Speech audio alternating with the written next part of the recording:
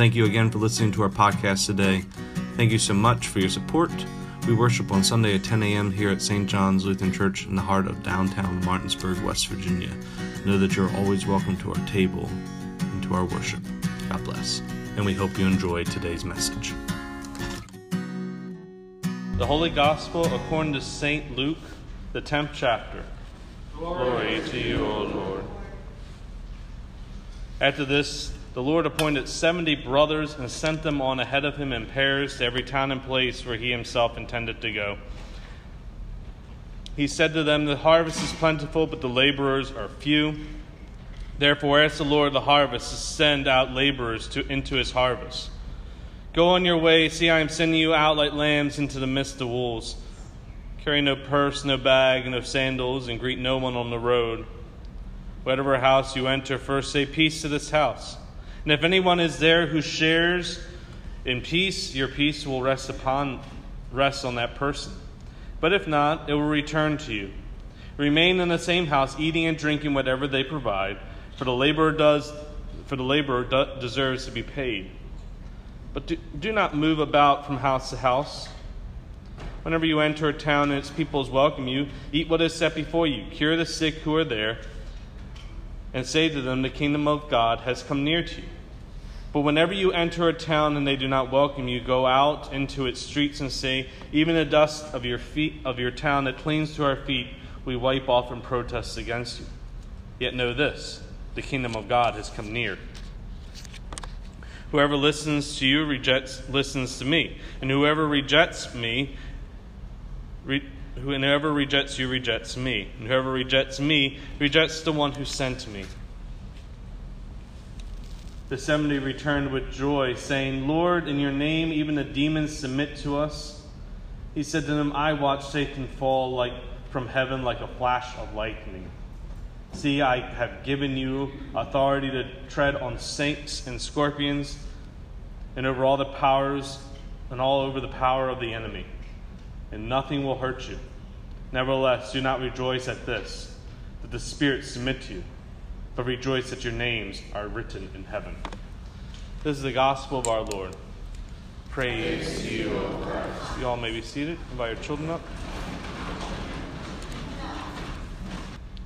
I've titled this sermon as I think I probably titled the same thing for the past few times I preached on it. You want me to do what? Because I imagine what the 70 followers must have been thinking when Jesus sent them out. This is the second time that Jesus is sending out his followers. The first time was in Luke chapter 9 when he sent out the 12. Apparently it worked out really well. And I'm not being sarcastic. It worked out really well. Luke writes, "They departed and went through the villages, bringing the good news and curing diseases everywhere." So Jesus takes it one step further. He sends not just the 12 disciples, but the whole church. In the Mormon church, each member must do 2 years of missionary work. Those guys you see riding around on bikes, knocking on doors, passing out books, they're doing their 2 years of missionary work. They go out 2 by 2, and their work is paid off. At one point in time, and I didn't have a chance to check this, but at one point in time, they were the fastest growing faith in America. And this is a group of people who do not believe in the Trinity, who do not baptize as the Lord commands. Could you imagine if we add that assignment to Lutheran church membership? Would you stick around? Would you even want to do it? Or we just say that's the pastor's job to do evangelism? This is not just a St. John's mentality, my brothers and sisters. It's an entire mainline church mentality. We think evangelism and missionary work should be done by other institutions, agencies, and specially trained pastors. We have passed the buck away from the congregation, and look what it's gotten us. The job of the church, the congregation, each and every member of the body of Christ is to proclaim the kingdom of God. The kingdom of God has come near. It's plain and simple. And it's downright terrifying to send you all out into the midst of wolves. Often we overlook the ending of the service, part part of the liturgy is called the sending. We just see it as something we want to get through as quickly as possible so we all can go home. Like, play that benediction as fast as you can, Jerry, so we can all get out of here. But it's a serious moment in the liturgy. The church is sending you out. Sending you and your neighbor out to preach the kingdom. And it's possible that some of you might not be able to return next week. In the days of the early church, the threat of capture was real. Today we are blessed to live in a land where such persecution of Christians is rare. In some ways, I believe we as a church have lost our motivation, our desire to want to tell others about the God's kingdom drawing near to us. We have no urgency. We are comfortable with the way things are, and we're in no real crunch to make changes to our daily Christian lifestyle. We're okay with letting others do the work, to do our work. Luke is the only gospel that includes the sending of the 70. And then the other gospels include this pericope, and I think that's odd. And at the same time, I think Pastor Luke was facing a similar situation that mainline Christianity is facing today. Afraid to engage outsiders. We are afraid to go knock on someone else's door, and for good reason. The news is full of people being killed or mugged. I think Luke includes this pericope because his church was afraid of outsiders. And I think deep down we are afraid too. Maybe some of us are afraid of the bad guys out there, but I think the majority of our fear lies in having a door slammed in our face. We're afraid of rejection. We're afraid of someone making fun of us for inviting them to worship with us.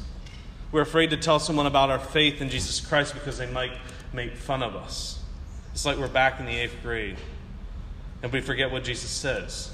Whenever you enter a town and they do not welcome you, go out into the streets and say, even the dust of your town that clings to our feet, we wipe off in protest against you.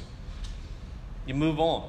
You don't let one person's words set the tone of your ministry. You go into the street, you shake it off, and you go to the next house, the next town, and you engage the next person because the kingdom of God has come near regardless of the stranger's willingness to listen and welcome you into their home.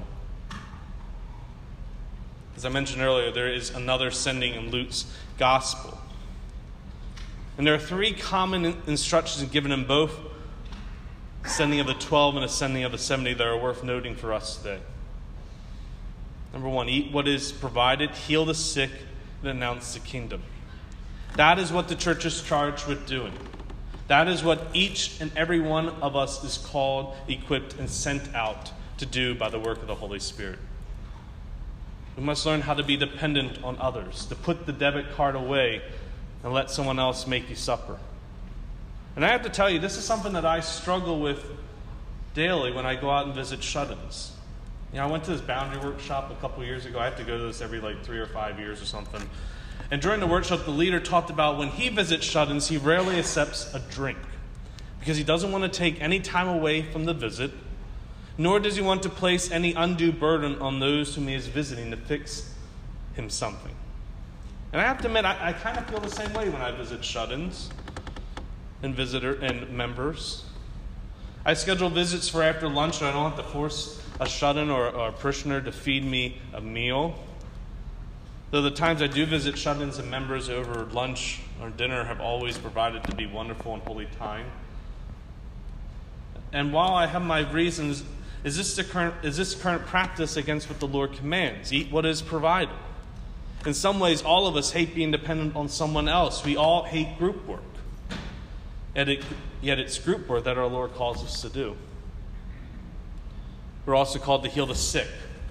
In James chapter 5, 13 to 17, it says, "Are any among you suffering? They should pray. Are any among you sick? They should call for the elders of the church and have them pray over them, anointing them with oil in the name of the Lord. And the prayer of the faith will save the sick, and the Lord will raise them up. And anyone who has committed sins will be forgiven.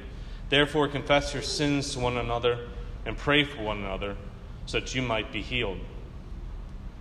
Yeah, this is biblical. This is something that we believe to be true, but do any of us practice it? Do any of us actually gather the elders together to pray over the sick, or at the very least call the pastor before they call the doctor? And that's not to say that a doctor should not be consulted. I'm going to tell you, if you have strep throat and you called me, I'm going to tell you to call your doctor. I'm not going to tell you I'm going to come over and pray with you. I don't need strep throat. I've gotten it like 3 times this year. I'm done with strep throat. Call your doctors. But where does faith fit into the treatment of cancer? Treatment of heart disease, of orthopedic needs, or in the simple case of the flu?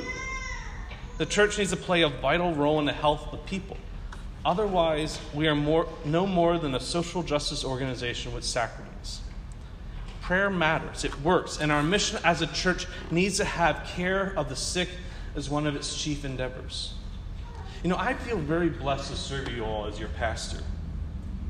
To serve a congregation who supports me in this kind of work. 2 or 3 weeks ago, I spent time with a member at Ruby Memorial in Morgantown. It's 2.5-hour drive to Morgantown, but I was able to do it because of you all. I was gone for 2 days. You all could have told me not to go, to wait till he got back. You could have refused to pay my mileage or demanded I spend time doing other things deemed more important. But you all allowed me to go. And it was a holy thing to be with Wayne in the hospital room, to meet with Colin and Deb and talk about their wedding and their son still in the NICU at the time. To see Elizabeth, Matthew, and Lakin at Camp Luther. It is important and vital to our work that those who cannot make it here each week are told of the kingdom of God. And you all see this not only as my work, but as your work as well. For there's a number of you who go out and visit our shut-ins, take them communion, check in on people on a daily basis. You know, the world is a very different place than it was 2,000 years ago. In many ways, our world has gotten smaller.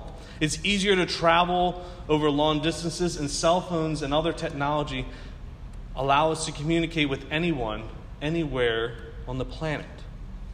Multiculturalism and religious pluralism are welcome changes to our world. Diversity is something that we seek out rather than shy away from.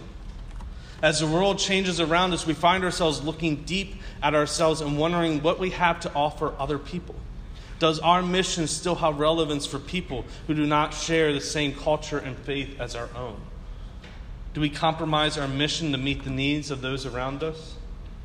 It's not that the mission of the church has become unnecessary or impractical, but simply that the changing conditions of the communities in which we live are forcing us to rethink the gospel's teaching about the mission of those who follow Jesus and to find avenues of obedience that are effective and appropriate for our times as well as faithful to Jesus' teaching. What we preach cannot change. The kingdom of God is near. That is a fact that we must have front and center in our work. But how we go about this might look different from the days when Jesus sent out his followers 2 by 2. It might involve more social media, digital media, VBS even. But we must still go out and do the work of proclaiming the kingdom. We cannot remain silent. Regardless of how we proclaim the kingdom, the results will be the same. Some will reject us. Some will welcome us into their private lives and will want to hear more about this man named Jesus. And so are you ready to go out? I know you don't feel ready. I know for some of you the thought of telling someone about your faith makes you want to throw up. But if our Lord was willing to send a bunch of people out in his name, why should I or anyone hold any of you back? Why should you be afraid? And I think you will surprise yourself as the followers of Jesus surprised themselves. As the 70 returned with joy, they were saying, Lord, in your name, even the demons submit to us. If the demons are no threat, nothing is a threat to our mission. Not even Satan can prevail against those who come in the name of Jesus. My brothers and sisters, I know things are different from the days of Jesus, and it might seem as though the idea of sending followers out seems archaic and downright dangerous. But I beg to differ. I beg you to reconsider and pray that the Holy Spirit will kindle in your hearts a desire to engage the world around you, around us, in the good news of Jesus Christ.